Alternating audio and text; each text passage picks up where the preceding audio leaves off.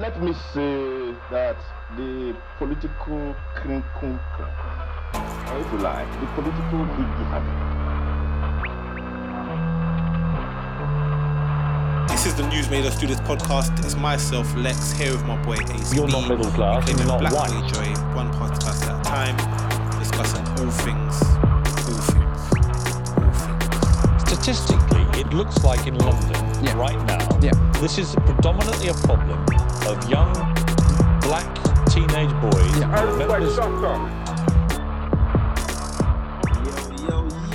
how's it going, my bro?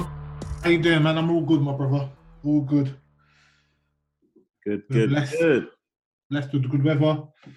Give thanks. Man. Give thanks. Yeah, man. It's hot. What do they call this? An Indian summer? When it gets late, when it heats up late in September, and it hasn't even really been that hot during the summer. But either way, this last bits of vitamin D, vital. Take it while you can. Some of us are going to be enjoying it for longer than most. She's flying out. But yeah, we love that. Love it, man. We love it. Even though, bro, this whole landscape of traveling has really, really changed. Like, with obviously the whole pandemic, you know, rightly or wrongly, and then in some respects, I do get it. Like, you know, the countries that have suffered the most of like vaccine inequality and stuff, but then funny enough, haven't suffered the most in terms of casualties, or deaths, I should say, in regard to the pandemic. They've, you know, have strong rules in terms of entering their countries and stuff. You know, negative PCR tests and all this kind of stuff will be being tested once you land and all that kind of stuff, and I totally respect it. But like we discussed on the last podcast, the industry around it though, and the private companies are really benefiting off it. It's crazy, bro. Honestly, man. They call it benefiting, or what it is, exploiting. Exploiting, yeah. Bro, let's keep it a buck. Bro, let's keep it a buck. It's full exploitation at this rate. At the end of the day, cool. We live right now in a globalized kind of realm where people have resettled and settled and are accustomed to traveling. Traveling at this point has become part of being a right, essentially. And then, you know, why I see this traveling, the kind of rules behind traveling and the industries behind it that are pretty much effectively exploiting this need to travel through their pricing. It's similar to how it was to get tested for COVID. It was a while ago now, but back in like March 2020, I'm not sure if you remember, but they were charging high rates to get a COVID test. Yeah. COVID tests weren't free. Well into the hundreds. Yeah, well into the hundreds. To get a COVID test. Yeah. So they pretty much carried on this model onto the traveling industry. So now to travel, you pretty much have to pay those fees several times to prove your test negative. So now it's not even about the nature of the test. It's just like, can you afford to pay these kind of regulation fees? It's no surprise, given the kind of the way capitalism is set up. It is look for a buck in every single nook and cranny, and like, wow, if this is more justified than giving nurses a pay rise, then wow. Yeah, bro. But this is literally like where the headlines we've been seeing over the last couple of months.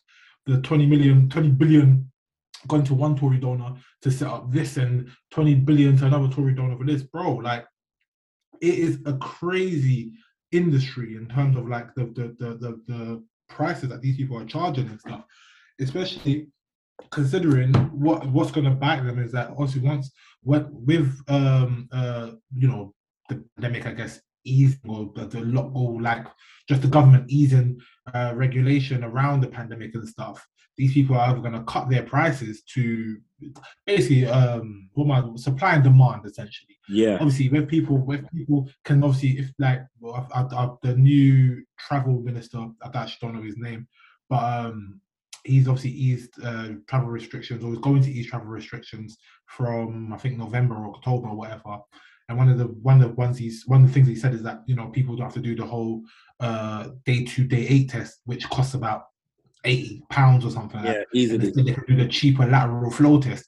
That saves people that saves people so much money already. Mm-hmm. So yeah, it's I feel like it's like if you could get into this industry and make a quick buck, then you've done that, innit? But if this is going to be the future of travel, I don't want no parts of it, man. I'll be real with you. And boy, at this point, it looks like for the foreseeable, this is the current climate in travel. They're earning so much money. I won't be surprised if they've set up their own lobby and interest groups to prolong these systems to ensure that they are still playing quite a critical role as gatekeepers to traveling. Yes.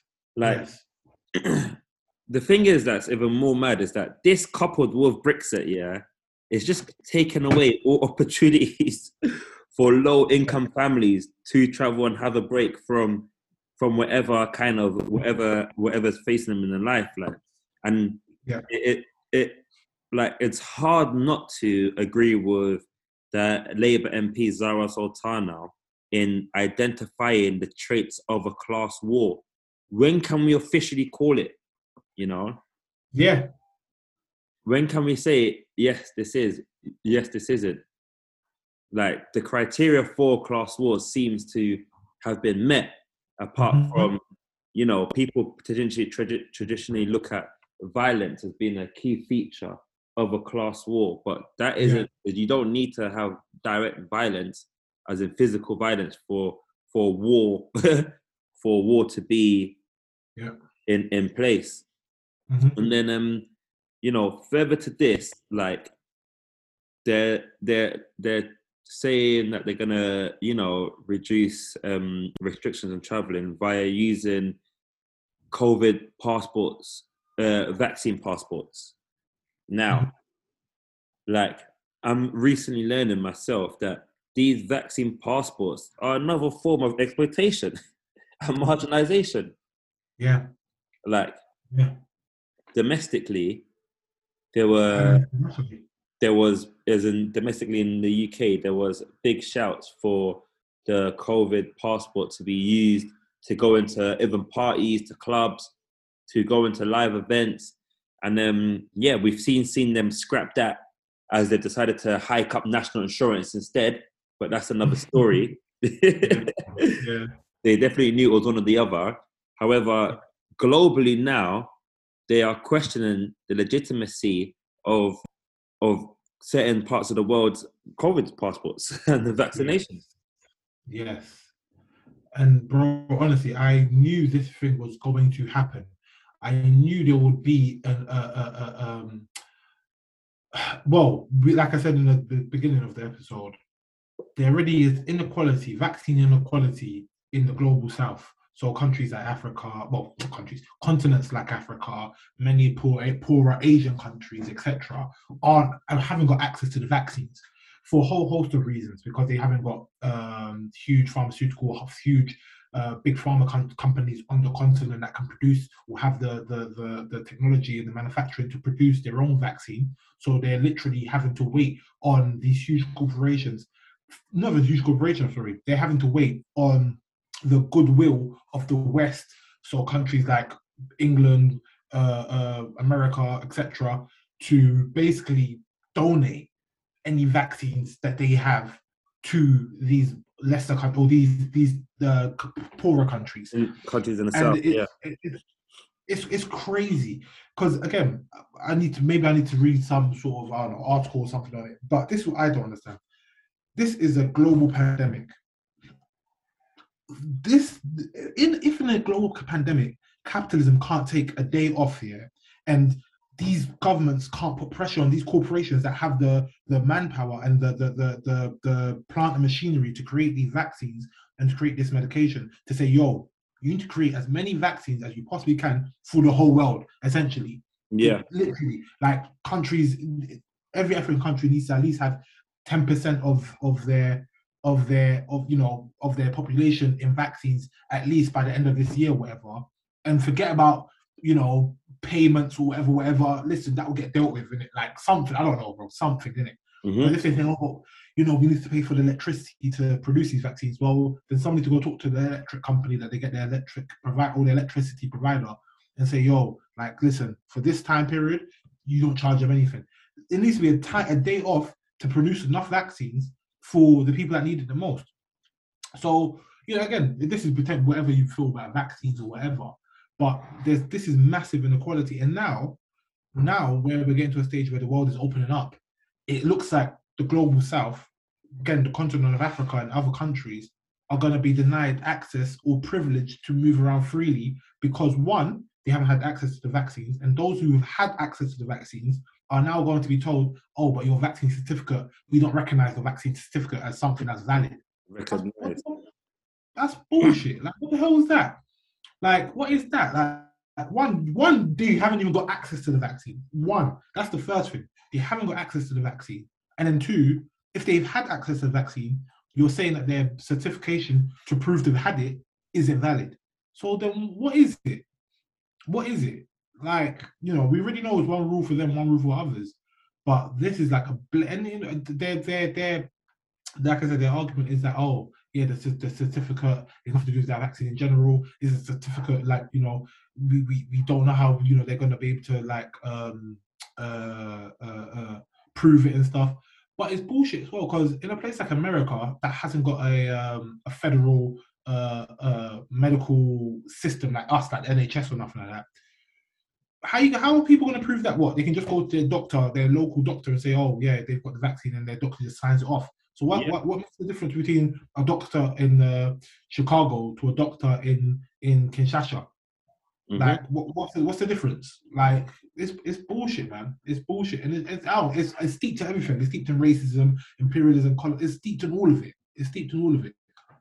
And it's very complex. It's not a thing where you can do a test, or you could do some sort of like post-test, or once you've had the vaccine, you're able to show signs that, yeah, I'm vaccinated. It's not a visible thing. It's not like the BCG, when we had the BCG to kind of like vaccinate us against tuberculosis. And then there's there's scarring there, you know, that kind of gives you that kind of visual aid where, you know, you could be like, yeah, this person has had this. It's almost like, okay, I've had it.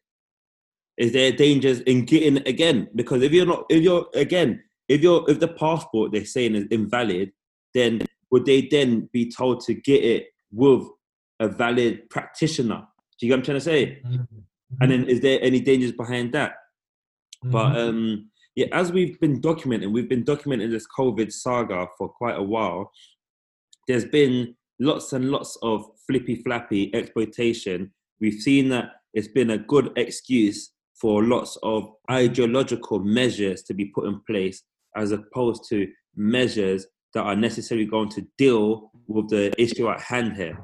Meaning that, you know, people like the powers that be have, rather than taken the COVID situation for, okay, this is what we've got here, let's deal with it by implementing a national lockdown instantly. No, we've seen the ideology of keeping the free market open cause delays in closing down airports for the longest when COVID first started, cause delays in rolling out, in providing testing, cause delays in stopping frontline workers from being exposed, initially causing lots of deaths. And it's just overall been, a shit show. At one point, the UK had the most deaths in the world, this tiny little island, the most deaths in the world from COVID. And that's no surprise when you have leaders that put ideology before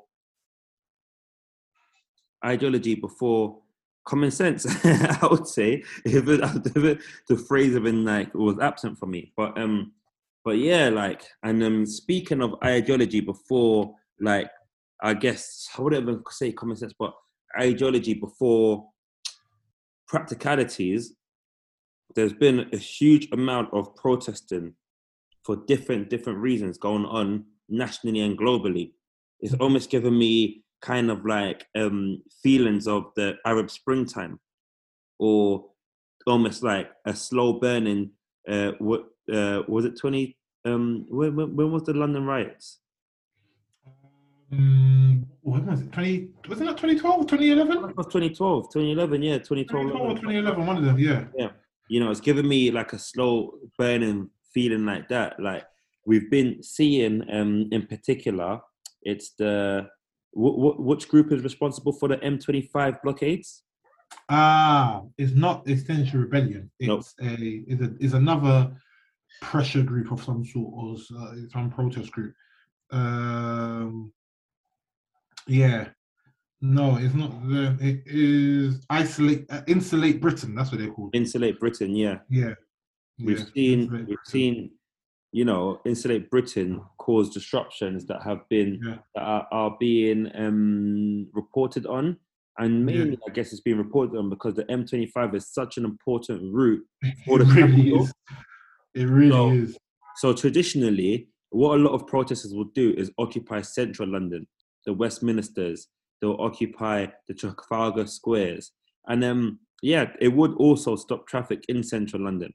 But I guess as movement has shifted from power being centralized in those areas in London due to people being able to work from home, do things online and digitally, the M25 has proven to be a critical zone to cause a disruption, and it's small amounts of people have a major impact. And the reason why I bring this up is because it kind of highlights the impact of protesting and then to bring attention to a cause, but at the same time, the dangers of protesting in terms of the actual disruption that causes for, I guess, those that are asleep, you know? And the reporting on it has been interesting. I've just seen so much gaslighting in terms of the mainstream media is reporting, almost trying to put the blame, like just trying to make it out like the cause is just negative. These that are protesting and they're causing, they're pretty much trying to associate it with deaths, essentially.